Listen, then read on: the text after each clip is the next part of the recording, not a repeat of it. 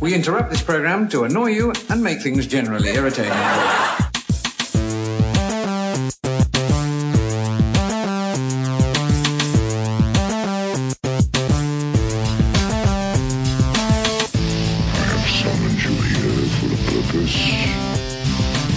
Saddle up.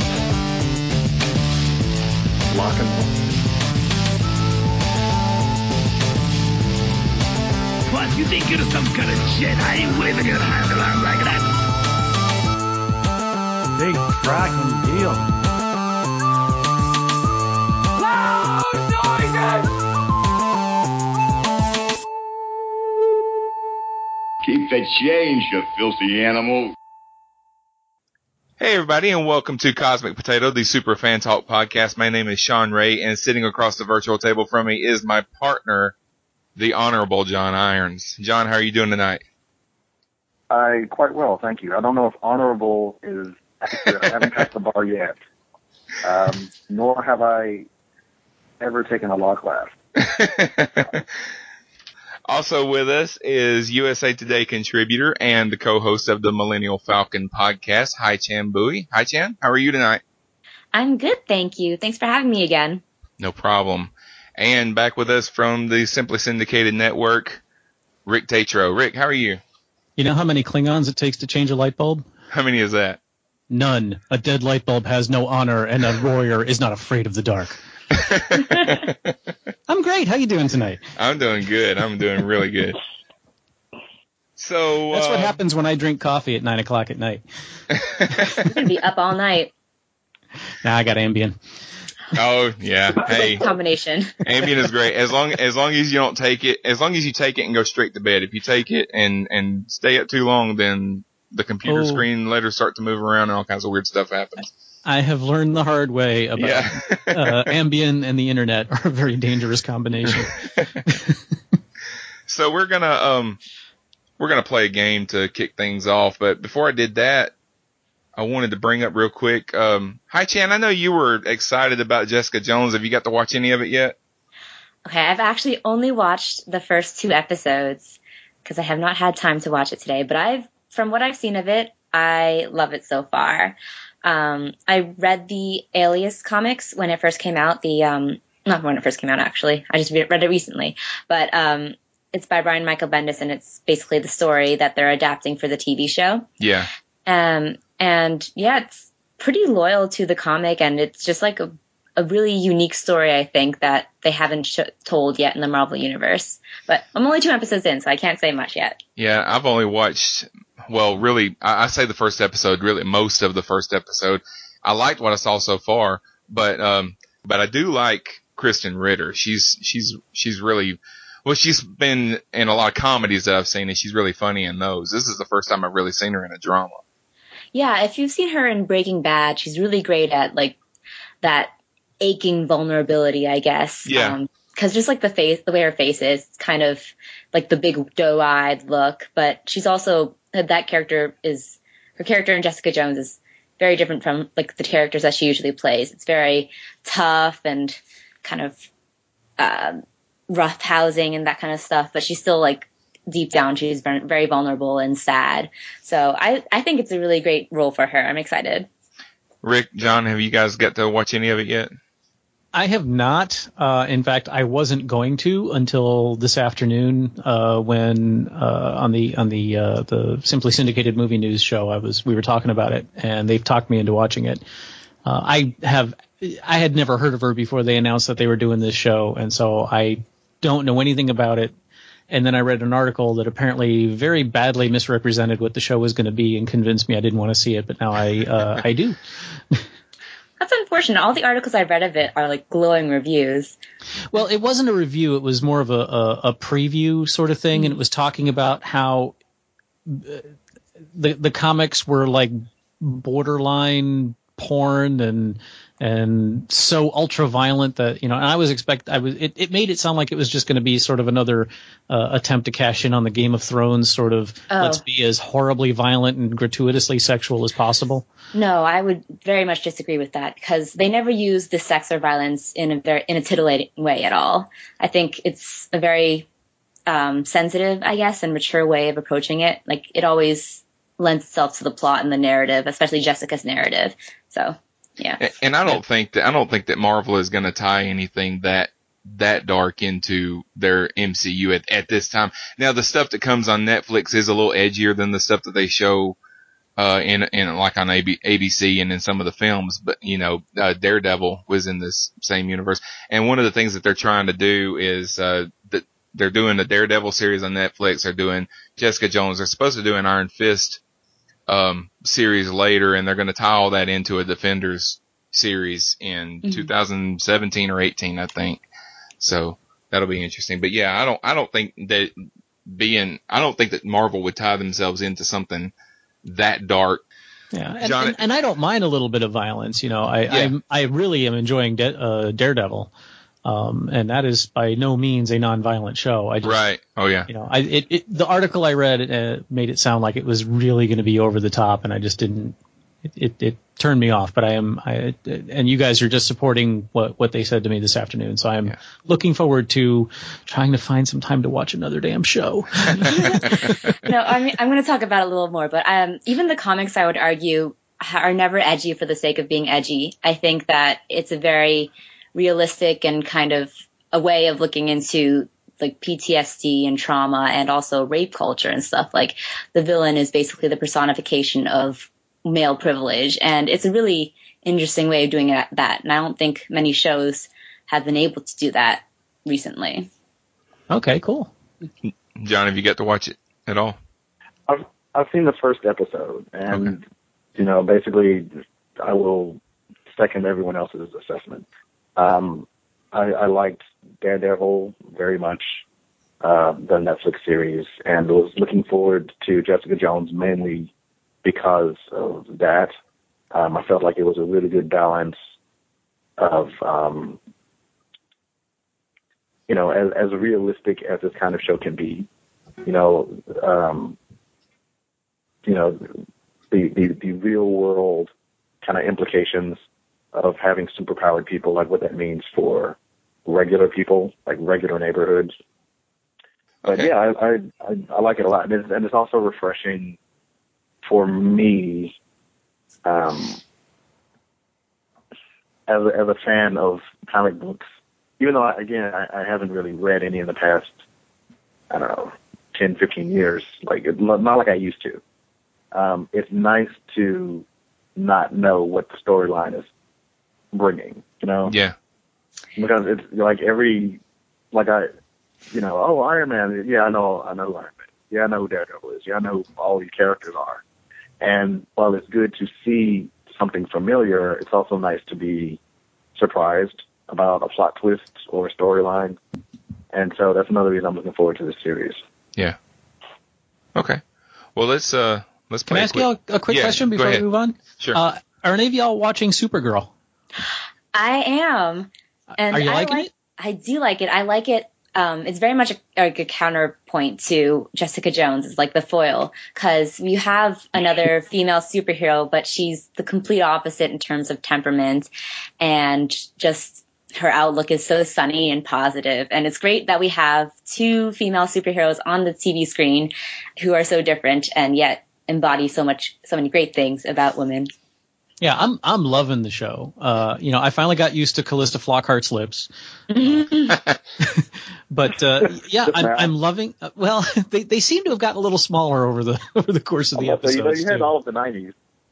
Well, were they that big in Ally McBeal? No, that was the thing. She's on the screen now, and she looks like a grouper.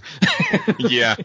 And I adore Callista Flockhart. I loved Ally McBeal, and I think she's pretty awesome, and I'm really enjoying the show. I love that it isn't the the angsty, I don't want to be a hero crap we've been getting over and over again with every incarnation. What happened? I think he cut off.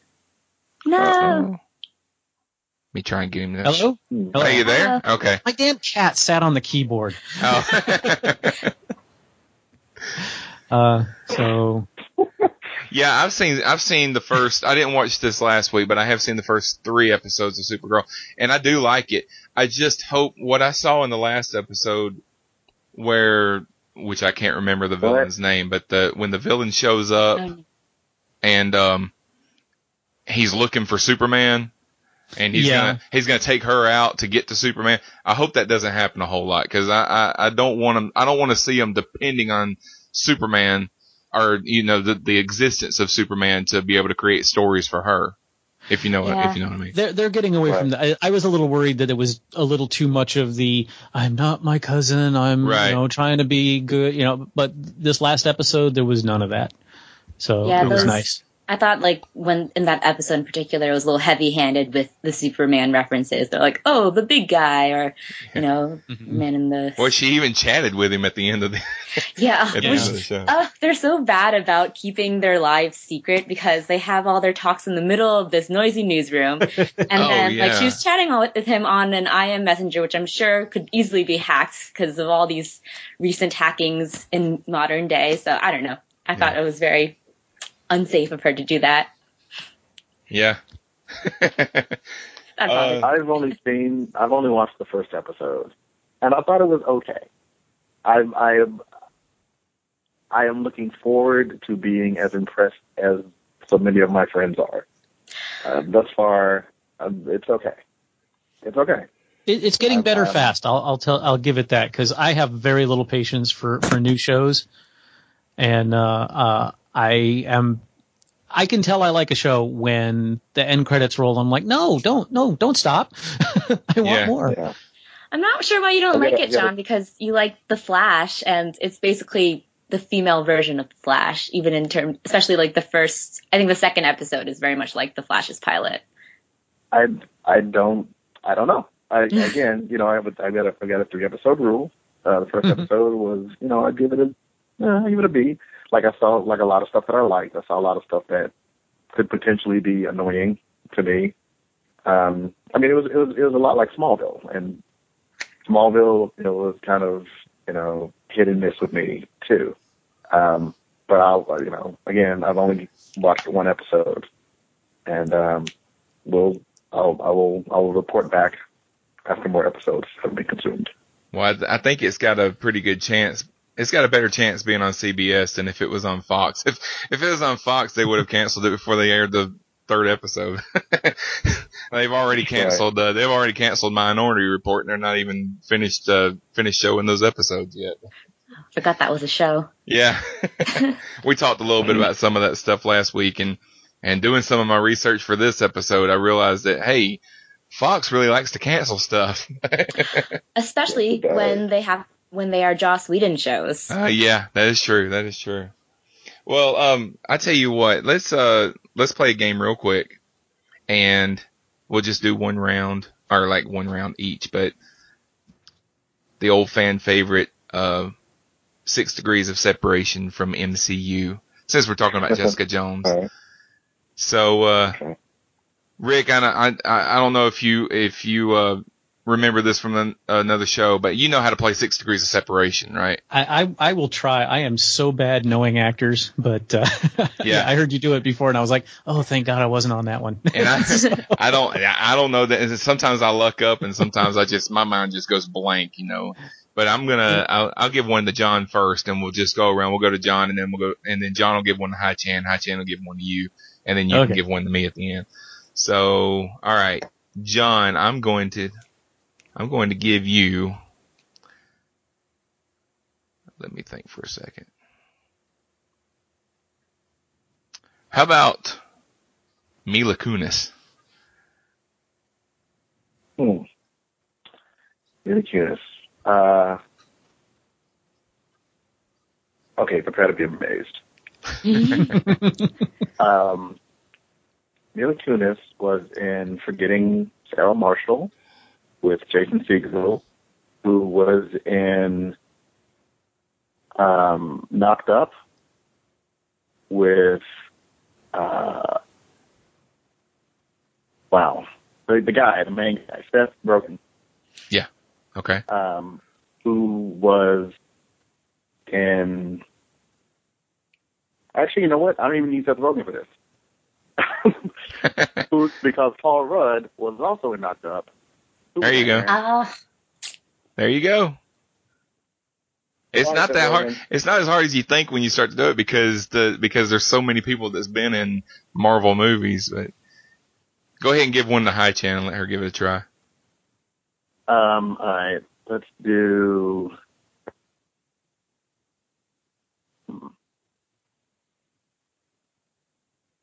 You want to do Calista Flockhart? Okay. Oh my gosh, I actually haven't seen her in anything except for that one episode of Ally McBeal that I've watched. You were what, 5 maybe? Yeah, I was probably about that age. I was like, this show is weird. Yeah. I was thinking that, and I was an adult. So. What is she in? Wow, this is going to be really hard for me. I guess she's in Supergirl with Melissa Benoist, who is in Glee, who was in Glee with Grant Gustin. I don't know where I'm going with this, actually. I think. Oh, no, he was in Glee with Gwyneth Paltrow. Gwyneth Paltrow was in Iron Man. Wow, you got close to Flockhart to the MCU. Because I couldn't think of anything other than Ally McBeal that she's been in Supergirl. I definitely couldn't think of any movies that she's been in. Oh wait! Oh my gosh, Ally McBeal, Robert Downey Jr. guest starred in that show, didn't he? Yeah, probably. Yeah. Yeah, no, that was when he had his. He was her love interest until he had his little drug problem. Yeah, and then they had to write him out of the show. Okay, well, I solved it 2 ways. Okay, well, you give an actor or actress to Rick. Okay, Maggie Smith. Is she the one that played McGonagall? Yes. Okay. That's all I know. Well, okay, wait, that may be enough. I had Mila Kunis in like 2 jumps. Because she was in that movie with Zoe Saldana, who was in Star Trek with Chris Pine. But not that I know the movie title, but of course she was also in Black Swan with Natalie Portman, and Natalie Portman was in Thor. Yeah. So. Oh, geez, Maggie Smith. All right, who in Harry Potter? Hey, she's also in Downton Abbey. You know what? You got pretty much every British actor has been in some Harry Potter film. Yeah, that's what I'm trying to think. Yeah, you got to just mind the fields and something will come to you. Yeah, and like half the MCU actors are British. Well, not half. Half superhero.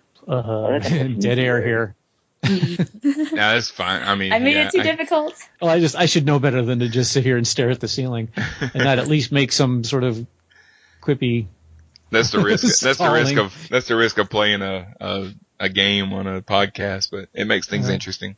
Oh hell! Now all of a sudden I can't remember. You know what? Just jump in, and see where you go. Just pick somebody. See what happens. Let's see. Richard Harris wasn't in any of them. Oh, wait a minute. Okay. Warwick Davis was in Harry Potter. Mm-hmm. Yeah. And okay, wait a minute. Okay. Warwick Davis was in Harry Potter. Warwick Davis was in Star Wars with Kenny Baker. Kenny Baker was in the prequels. The prequels starred Samuel L. Jackson, who was Nick Fury. There you go. But Warwick Davis was actually in episode 1 as well. He was? Yeah, he was in the audience during the pod racing. You can see him right there in the front. Oh, that's right. Yeah. Okay.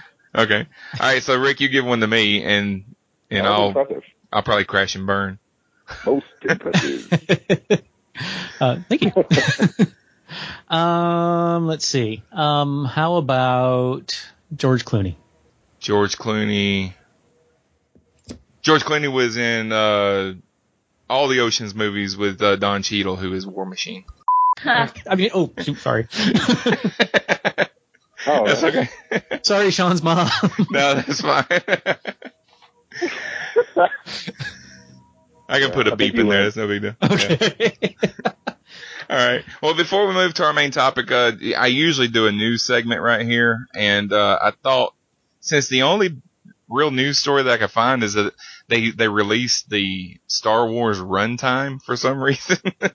Like now we know how long the movie is going to be. So I guess they're looking for anything that they can put out about Star Wars. But I thought we'd do a quick segment that may come back in future episodes from time to time. But it'd just be a segment where we kind of real quick talk about whatever you're reading right now or whatever you've read recently that you want to recommend to somebody.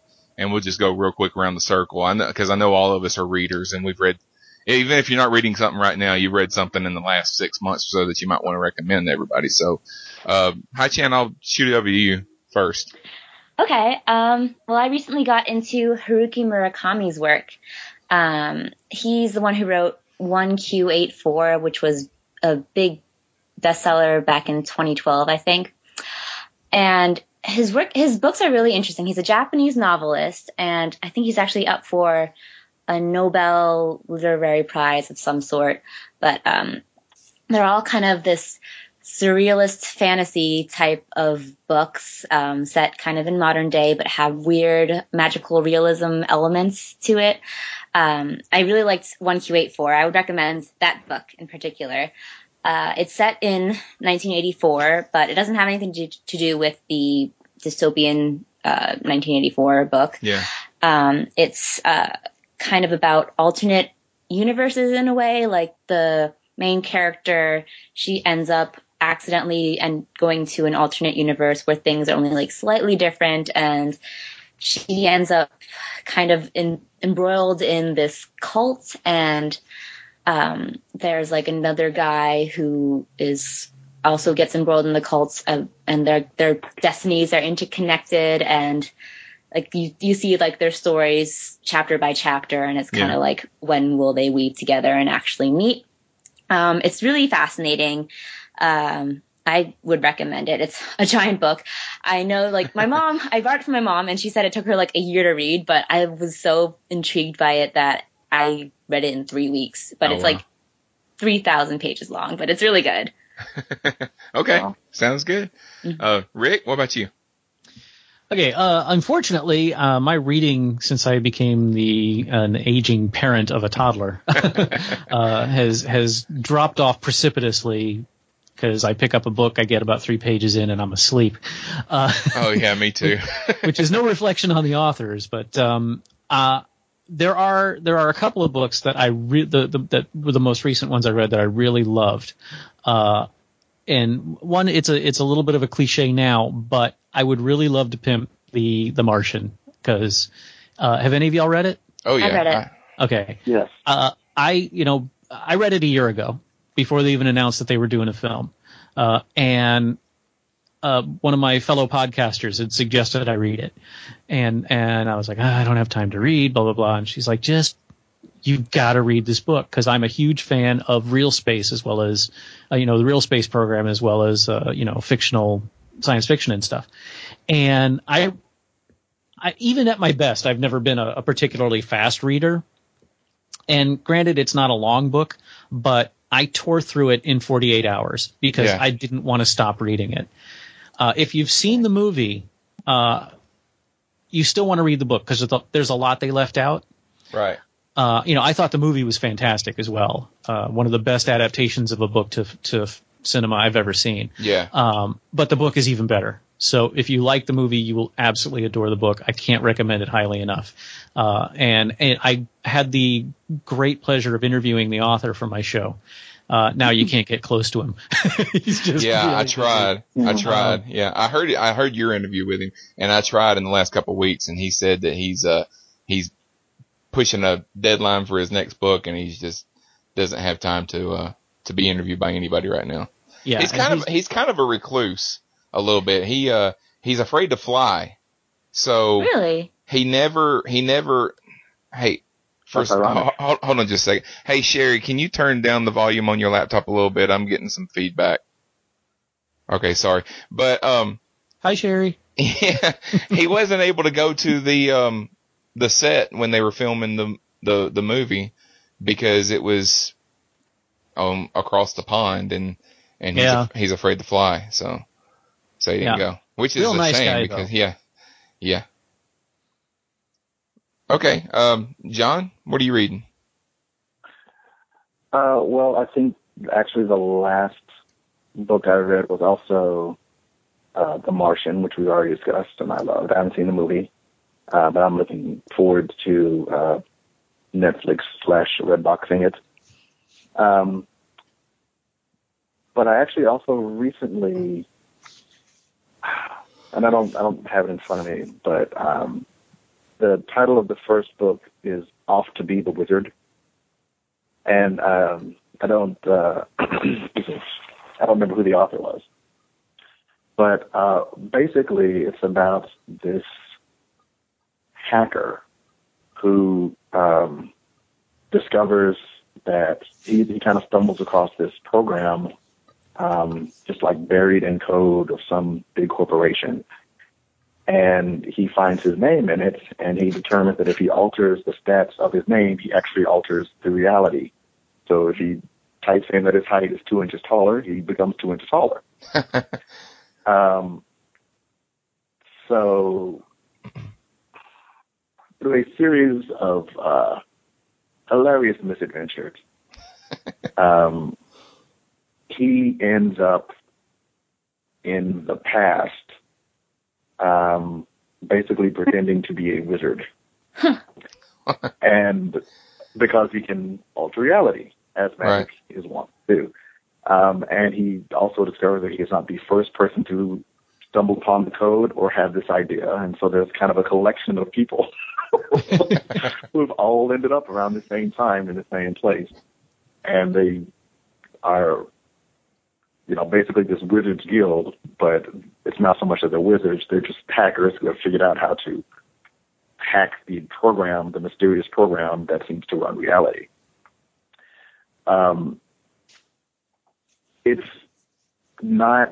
It's pretty lowbrow. It's not like, like juvenile. Well, it kind of is. Because the main character is. It's very funny. And there's actually, and it's also, it's a popcorn book. It's a pretty quick read. And there are 2 sequels, of one of which, I think the next one they go to Atlantis. And the third one, they're kind of trapped in a video game. But it sounds silly, and it is silly, but it's also really entertaining. Yeah. I'm hoping that he'll keep cranking them out. Cool. Or she, because I can't remember who the author is. Okay, well, the last book that I read, I say I read it, I actually listened to the audiobook, but it was Armada by Ernest Cline.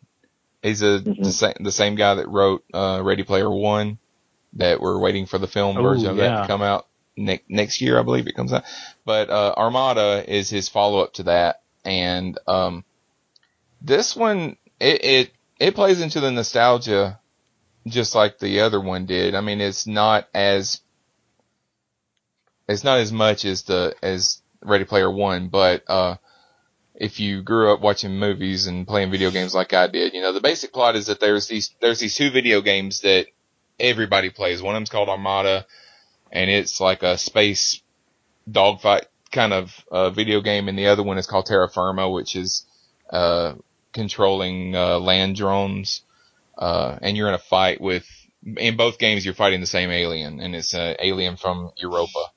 And basically the main character finds out that the government actually created these games to train people to be able to fly actual drones when the real Europans get here and start attacking us, because they've been on their way since the 70s, So it was interesting, and it wasn't quite as good as Ready Player One, but whenever you're trying to follow up something that hit that big, it's kind of hard to live up to it. But I'd say read it. If you can get your hand on the audiobook, Will Wheaton reads it just like he read the Ready Player One. And I tell you, the characters in both of those books are roughly 17, 18 years old. Will Wheaton is reading this book. So, of course, in my mind, Wesley Crusher is playing this part, you know, in both books. And it's funny because in my mind, this character's father shows up in the story as well. And I've got older Will Wheaton talking to younger Will Wheaton in my mind while he's talking. So it's kind of weird, but yeah, Armada. It's a really good book. I recommend it. So have you ever read Ender's Game? I have not read the book. No, I did. Okay. I saw the movie, but I haven't read the book. Do they compare at all? Because the plots are very similar. It sounds like well, this is a little more modern, I guess. It takes place in the present or just a couple of years in the future. So some of the stuff that they're referencing is like 70s and 80s movies and video games. So there's a lot more pop culture in this than there is in Ender's When you Game. say it's a follow up, do you just mean it's from the same author, or is it like a sequel? It's not a sequel. It's just the next book by the same author. So he's following up behind Ready Player One, and it's just hard to when your first book is as big as that one was, especially in the geek world or whatever, then it's hard for your next book to live up to that, you know. But let's move into our main topic, and this episode we're going to be talking about TV shows that didn't get the ending that they deserved, in our opinion, or they just didn't get to play out the ending that they originally intended, or anything along those lines. And we'll go around the circle like we did in the last couple times that we were all together. And Hi Chan, ladies first. All right. My first show is the first canceled show that I personally witnessed, and it was a very big heartbreak for me. It was Pushing Daisies, created by Brian Fuller and starring Lee Pace and Kristen Chenoweth and Anna Friel. And it ended after 2 seasons. It ran from 2007 to 2009. And it's this beautifully quirky show with like rapid fire dialogue about a pie maker who has the ability to bring back the dead with just a touch. It's super cute and hilarious, but unfortunately it got canceled very quickly. Was it on Fox? No, it was on ABC. But I think, yes. So I caught it, I think, halfway through the first season, and it started kind of this curse I think I have, in which I get to really love a show, and then as soon as I start to love it, it gets canceled or it gets put on like the fritz, and I'm like, no. We all have that curse. Yes. I love Pushing Daisies. It's just like, it's so brightly colored and like like cartoonishly brightly colored, and it's just very clever, and I think probably ahead of its time, before cable shows started getting really into popularity and shows started getting saved by other networks and stuff, because it felt like it was a high concept show. Yeah. And yeah, it's really cute. It ended after, I think they ended it with, the story was that Ned found out that his childhood love, Chuck, Anna Friel's character, died, and he brought her back to life. And the whole kind of quirk of the show is that there are 2 people in love who can never touch, but for some reason she only wears really cute sleeveless dresses all the time. And it ends with like the cliffhanger of her kind of revealing that maybe she didn't die to like some people that she loved. And I don't know, it felt like there are many more stories that it could have played out. It was definitely canceled ahead of its time. Yeah, I remember. I didn't watch the entire series. I did watch the first season. I think I watched on Netflix, and it was good. I mean, the whole gist of the show is basically he can touch, and it's not just people. He can do it with like plants and stuff too. It's like he can touch something that's dead, it'll come back to life, but if he touches it again, it dies again. You know. So that's and he has, I think, a minute Yes. If he doesn't touch it again and return it to death within a minute, something else in the immediate vicinity will die. Right. Yeah, I forgot about that part. Yeah. So like he'll solve, and like he'll go to the morgue and he'll touch someone, and they can never just say did it in that minute. They always like, oh wow, I'm still alive. This is weird.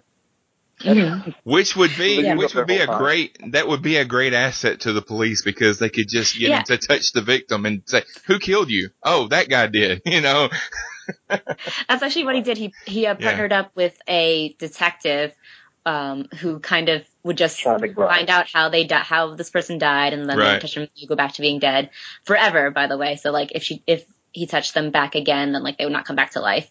Right. So, and then they would just collect the reward. So it wasn't in the name of justice or anything. It was just to kind of keep their purses heavy. It was really funny. Yeah. Rick, did you ever watch it? Yeah. I did not. And I've heard about it fairly recently, and I really want to watch it now.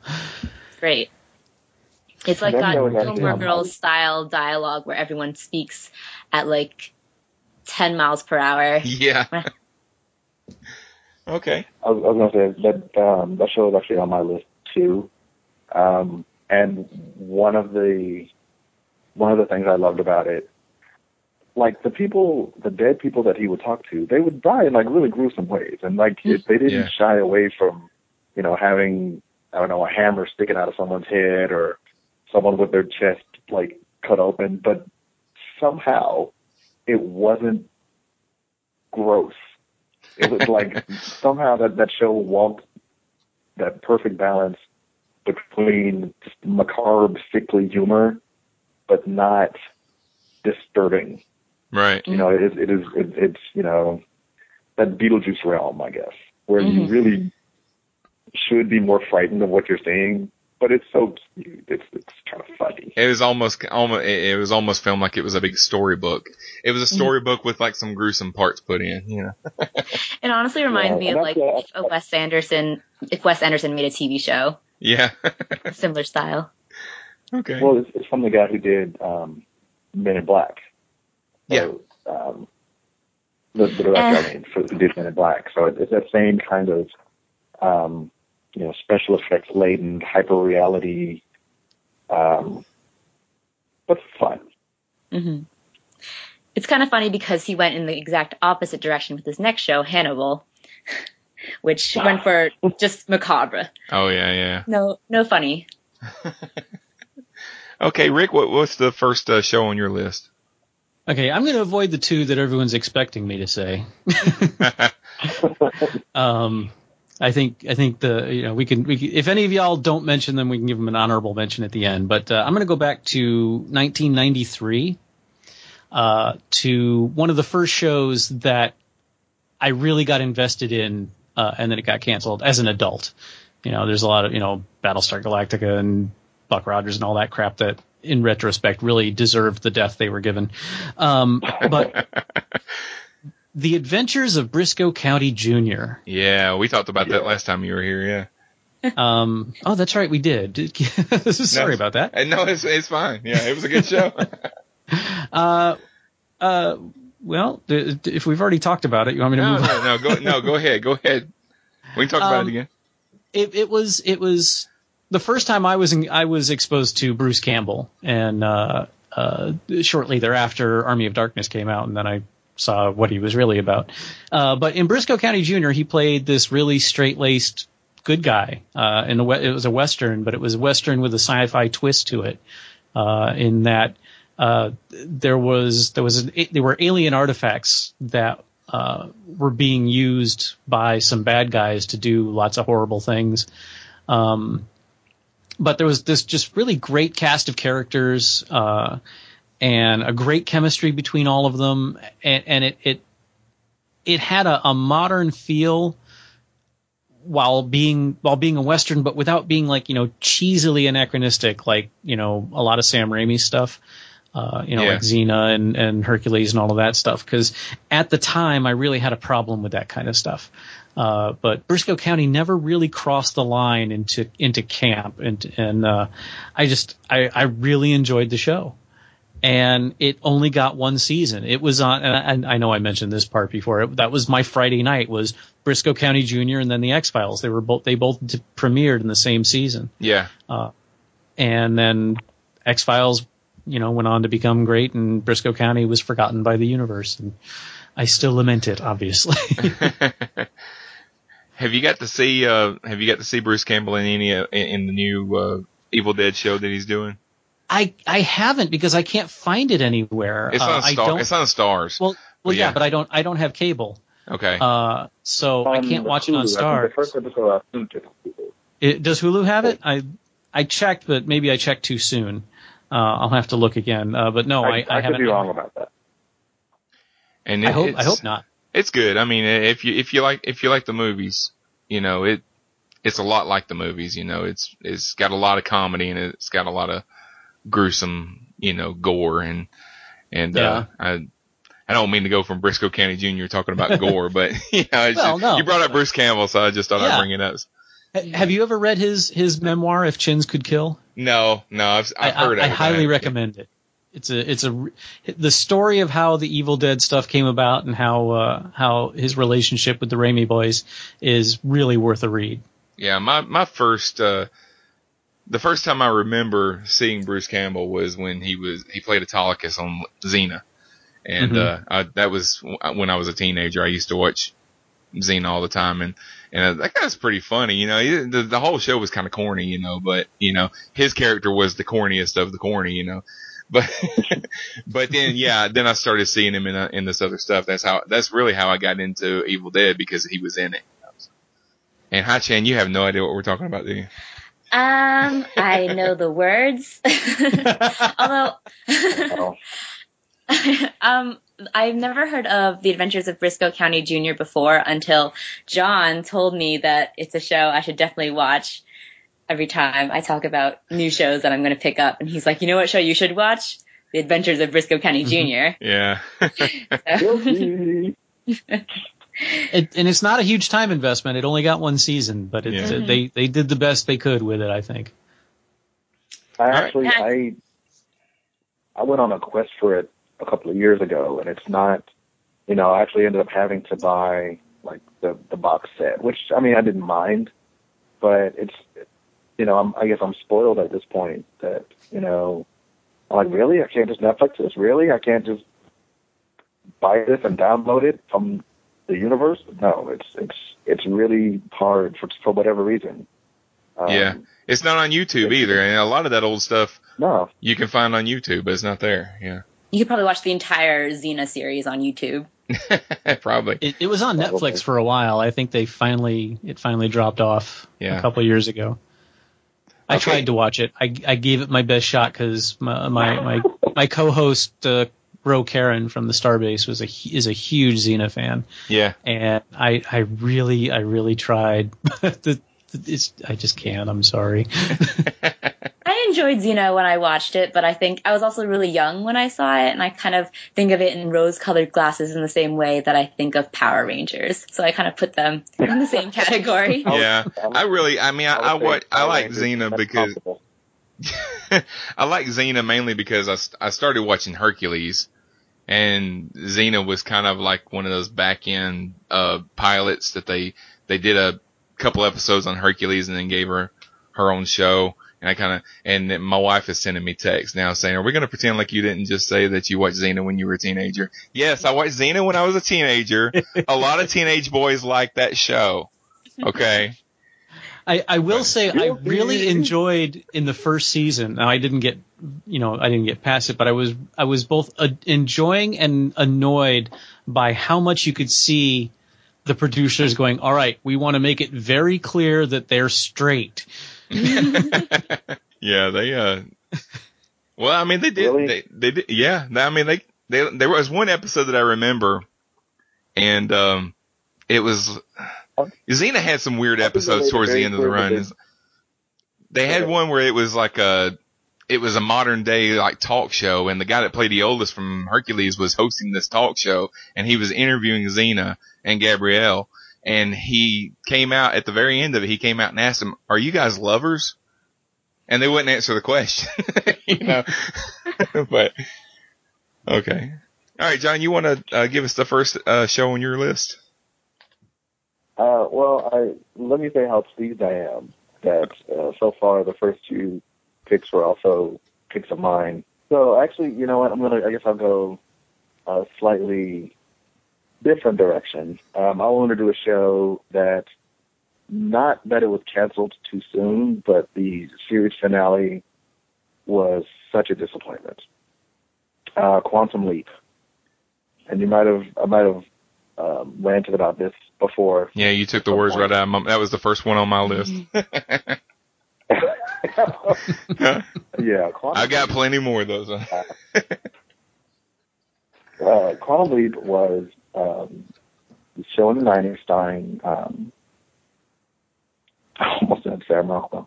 Scott Bakula? Yeah, Scott Bakula and Dean Stockwell. Yeah. I'm pretty sure it was his first major role. And the sci-fi aspect was he was a scientist from the future who invented a machine that allowed him to basically jump into the consciousness of other people throughout time. And he was being guided by some unidentified force. But basically he would be sent to right some wrong that happened in history. And once the crisis was averted, he would leap out and leap into someone else. So it was a nice way to have sci-fi, and because the stories, it's not like he was, doing sci-fi stuff. He would just jump into this person who, maybe they got hit by a car and they weren't supposed to get hit by a car. So he would move and he would, whatever the issue was in their life, he would wrap it up, leap on to the next person. So it was a human drama and human comedy with a nice sci-fi twist. Oh boy. And it was a very good, almost like a historical show too, because he could go into anybody, within his own lifetime. So anytime between the time that he was born and the time that he left from the future, which was the future then was 1999, so he could go anytime in that time span. So we got to see episodes that took place in the 50s. We got to see some Vietnam stuff. We got to see the hippie 60s, all kinds of stuff like that. And in that aspect, it was kind of adults at the time that were people that were in their 30s that were supposed to be like the prime audience for that show, watching it in the late 80s, early 90s, they're watching, stuff that from their childhood, so it was really good. It started off good and it got better. It got really ambitious on some of them. He leapt into himself a couple of times. Yeah. He leapt into his partner, the guy who is still in the future but can communicate with him holographically. As a hologram, yeah. And the one that blew my mind, spoiler coming from 20 years ago, he leapt into one of the Secret Service agents who was assigned to Kennedy for the Kennedy assassination. Yeah. And he was Oswald first. He did a whole 2-hour episode where he was Oswald. That's right. I forgot that. And then he started kind of going crazy and merging with Oswald, and then they had to leap him out right before he actually assassinated Kennedy. He leapt out at the last second and became the next person that could possibly save him, and that was the Secret Service agent. Right. So at the end, Kennedy was still assassinated, and everything happened the way we remembered it. And to which he says to his partner, "I didn't change anything. Everything happened exactly the way I remember." He said, "No, history changed because in the original history, Mrs. Kennedy died too." Yeah. And it blew my mind. I'm like, whoa, like the never-ending story. Yeah. Yeah. But that's not that's not the episode we're talking about today. Today's you're going to talk about the finale. Yeah. Finale. It was, I don't even know how to describe it. Basically, Cerebral. he went to this mining town. Yeah. And it was this surreal, dreamlike, almost, like it was completely divorced from, kind of the language and the themes of, the history of the show. And, they figured out that, and Sam was, kind of spacey during it, and Al was trying to find him. Normally you could just hone in on him, but the computer was having a hard time finding him because it was his birthday. It was Sam's birthday, but it was his actual birthday. It was the day he was born. And how do you want to do this? Am I to reveal why the season finale? It aired 22 years ago, so yeah, I think you can go ahead and spoil it. All right. I got to think about this. All right, so basically, you know what? This will be like a public service announcement. If you are, new to the show, somehow, watch the show and just don't want the last episode, and you'll just feel better. It'll be good for you. So they determined at the end of it, it always been this mystery as to how he was leaping, who he was leaping, and they just kind of assumed at a certain point, okay, well, this guy was just sending him to, fix things. Right. And in this episode, that actually, it was very Wizard of Oz. You'd had the power to go home all along. Just click your heels 3 times. Basically, yeah. It's like if you wanted to return, you could, and you've done enough. There's nothing. You've saved a lot of people. You've done a lot of good. You can be free. You can go home. And at the end of the episode, it showed him doing his, glow and then leap, and the screen faded to black, which would have been okay, except for some reason. Gotta keep my obscenities in check. For some reason, they decided to just put a little, some words up at the end of the screen. It was like, Sam never returned home. Yeah. Like, and they spelled his name wrong. They spelled his last name wrong in that little thing because I didn't even notice that. Yeah. I was so annoyed because I was a big Quantum Leap nerd. Never watched that episode. But the thing is, go ahead. I'm sorry. There was absolutely no reason to say that. Like, it's not like the ending was good. It was weird, but it would have been okay if you left it like maybe he could. And then he just left. Like you could leave home anytime you want. It was a series finale. There was no reason. There was no reason for them to just send a big F-U to everybody, especially Sam and Al. Al was the part. I'm like, why? Because why? I assumed when I saw it that they were leaving it open because they were going to come back and do some TV movies like they did with Knight Rider and the Incredible Hulk and stuff. That's what I assumed they were going to do. I knew the show was ending, but I thought, in 2 years they're going to come back and do a TV movie and they might do 3 or 4 of these or whatever. And that's why they said he never returned home. But that episode was not written to be the series finale. It was written to be a season finale. And they found out just a couple weeks before they finished shooting it or whatever that, the show's been canceled. So they had to kind of make it into again, series everything, finale. The episode wasn't great, but I mean, it's not like every episode of the show was great. It would have been fine. It would have been fine as a series finale.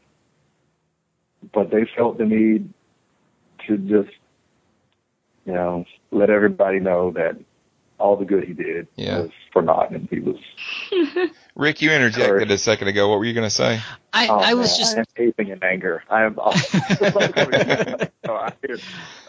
just a little confused because So the episode where he finally leapt home was not the series finale? No, that was like No. season 3 finale or something like that, because Oh, okay. that's the one where he came back the next season and Yeah, because he got home, but then it turned out he had to, like, his wife was dying, or he had to. Right. He could have stayed. That was she the would have one. died. I think that was the one where he swapped places with Al, and all of a sudden he was the hologram, and Al was in the past, and That did and happen. Al was gonna get killed if somebody didn't save him, so he jumped back into the Okay, accelerator. that's what it was. Yeah. Yeah. So Okay, then I guess I never did see the series finale of Quantum. Good. it's on Netflix. That's your happy ending. And John, I have to disagree with Never one thing thought that that. I have to disagree with one thing that you said. You said not every episode was great, but every episode of Quantum Leap was great. Even the weird ones, because I go back and I watch them on Netflix every now and then, and even the weird ones that I thought were just, why did they do that back in the day? I watch them now, like, you know what? They actually did it well. Even the time that he leaped into a chimpanzee, that was a good episode.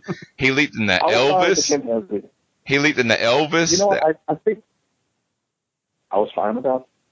I think I didn't like.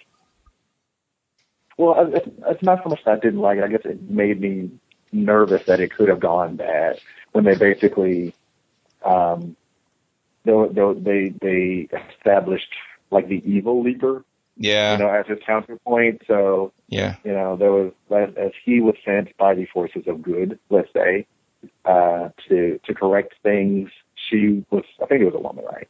Yeah. Was said, well, I guess not that it matters that much if you're male or female, if you're just conscious in different people's bodies. Like, he may have been going around in past, just everything that he may have been doing for the whole series, he may have been just fixing stuff that she had messed up in the first place or something. Right. But the main thing is that when a show starts to break its own rules, it's going to start going downhill, because they had the episode where he leaped into the Civil War, and it was very well established that he was only supposed to be able to be within his own lifetime. Well, now all of a sudden, as long as he stays in his family tree, he can go further back, so he leaps into like his great great grandfather in the Civil War, and they could have started going down some roads with that I would have kind of been getting on the bandwagon for that to be over, because I don't like shows to make up rules and then start breaking their own rules, Yeah. But okay, let's move on, because I'm going to go on to my first one, and my first one is The Good Guys, which is a show from Fox that got canceled. Imagine that. It was it was on 2000. Yeah, it was on in 2010. So it's a little more recent. It was a cop show. It only lasted one season. It had Bradley Whitford, he used to play on The West Wing, and he played a cop that looked and acted like he just stepped out of an 80s action movie. He had on like a brown leather jacket, cop sunglasses, big bushy Magnum PI mustache, and his partner was Colin Hanks, which is Tom Hanks' son. And he was a more modern and by the book detective, but I like the show. It was hilarious every single week, and they had a great way of pulling you in at the beginning of every episode. They started the show right in the middle of the big climactic scene of the episode, and then they would go back and show you how they got to that point, and Whitford's character, he actually in the show, they had made a movie about his character that was like a cheesy action movie, and he was he was so dense that he didn't realize that people just liked it because they like to make fun of it. He thought this is like a big action movie, like he's like Arnold Schwarzenegger or something like that, But another one of Fox's brilliant moves, the ratings were pretty moderate. Critics were at about 65% liking the show, but if a show doesn't do gangbusters on Fox, it gets yanked before the second season, so it got pulled. But that's one that I like, that I wish had stuck around a little bit longer. It didn't even really get a finale, it just kind of disappeared. So, did you guys ever watch it? I've never seen an episode, although I remember seeing trailers for it, and it was kind of like The Odd Couple, but a cop show. Yeah. I think I saw one and I liked it. But yeah, it was was gone before I. Yeah, I think it's it's still on Netflix. It may still be on Netflix. But I watched it when it was actually coming on, and I remember they ended the season, and I thought, it's going to come back, and it just never came back. And I finally went to Wikipedia one day and pulled it up. Oh, that show got canceled. Crap! Okay, so we're going to stop right there for this episode. We'll pick it up with some more TV shows that didn't get a fair shake or endings that they deserve next time. I'd like to thank John, Rick, and Hi-Chan for being here, and remind you guys that you can find all of Rick's shows on simplysyndicated.com. Hi-Chan is the co-host of the Millennial Falcon podcast on SoundCloud, and Cosmic Potato, the Super Fan Talk podcast, is available on iTunes and on our website at cosmicpotato.com. And pretty soon we're going to be available on Google Play as well. So we'll look forward to sharing with you next time, and until then, take care of yourselves, and we'll see you in the future.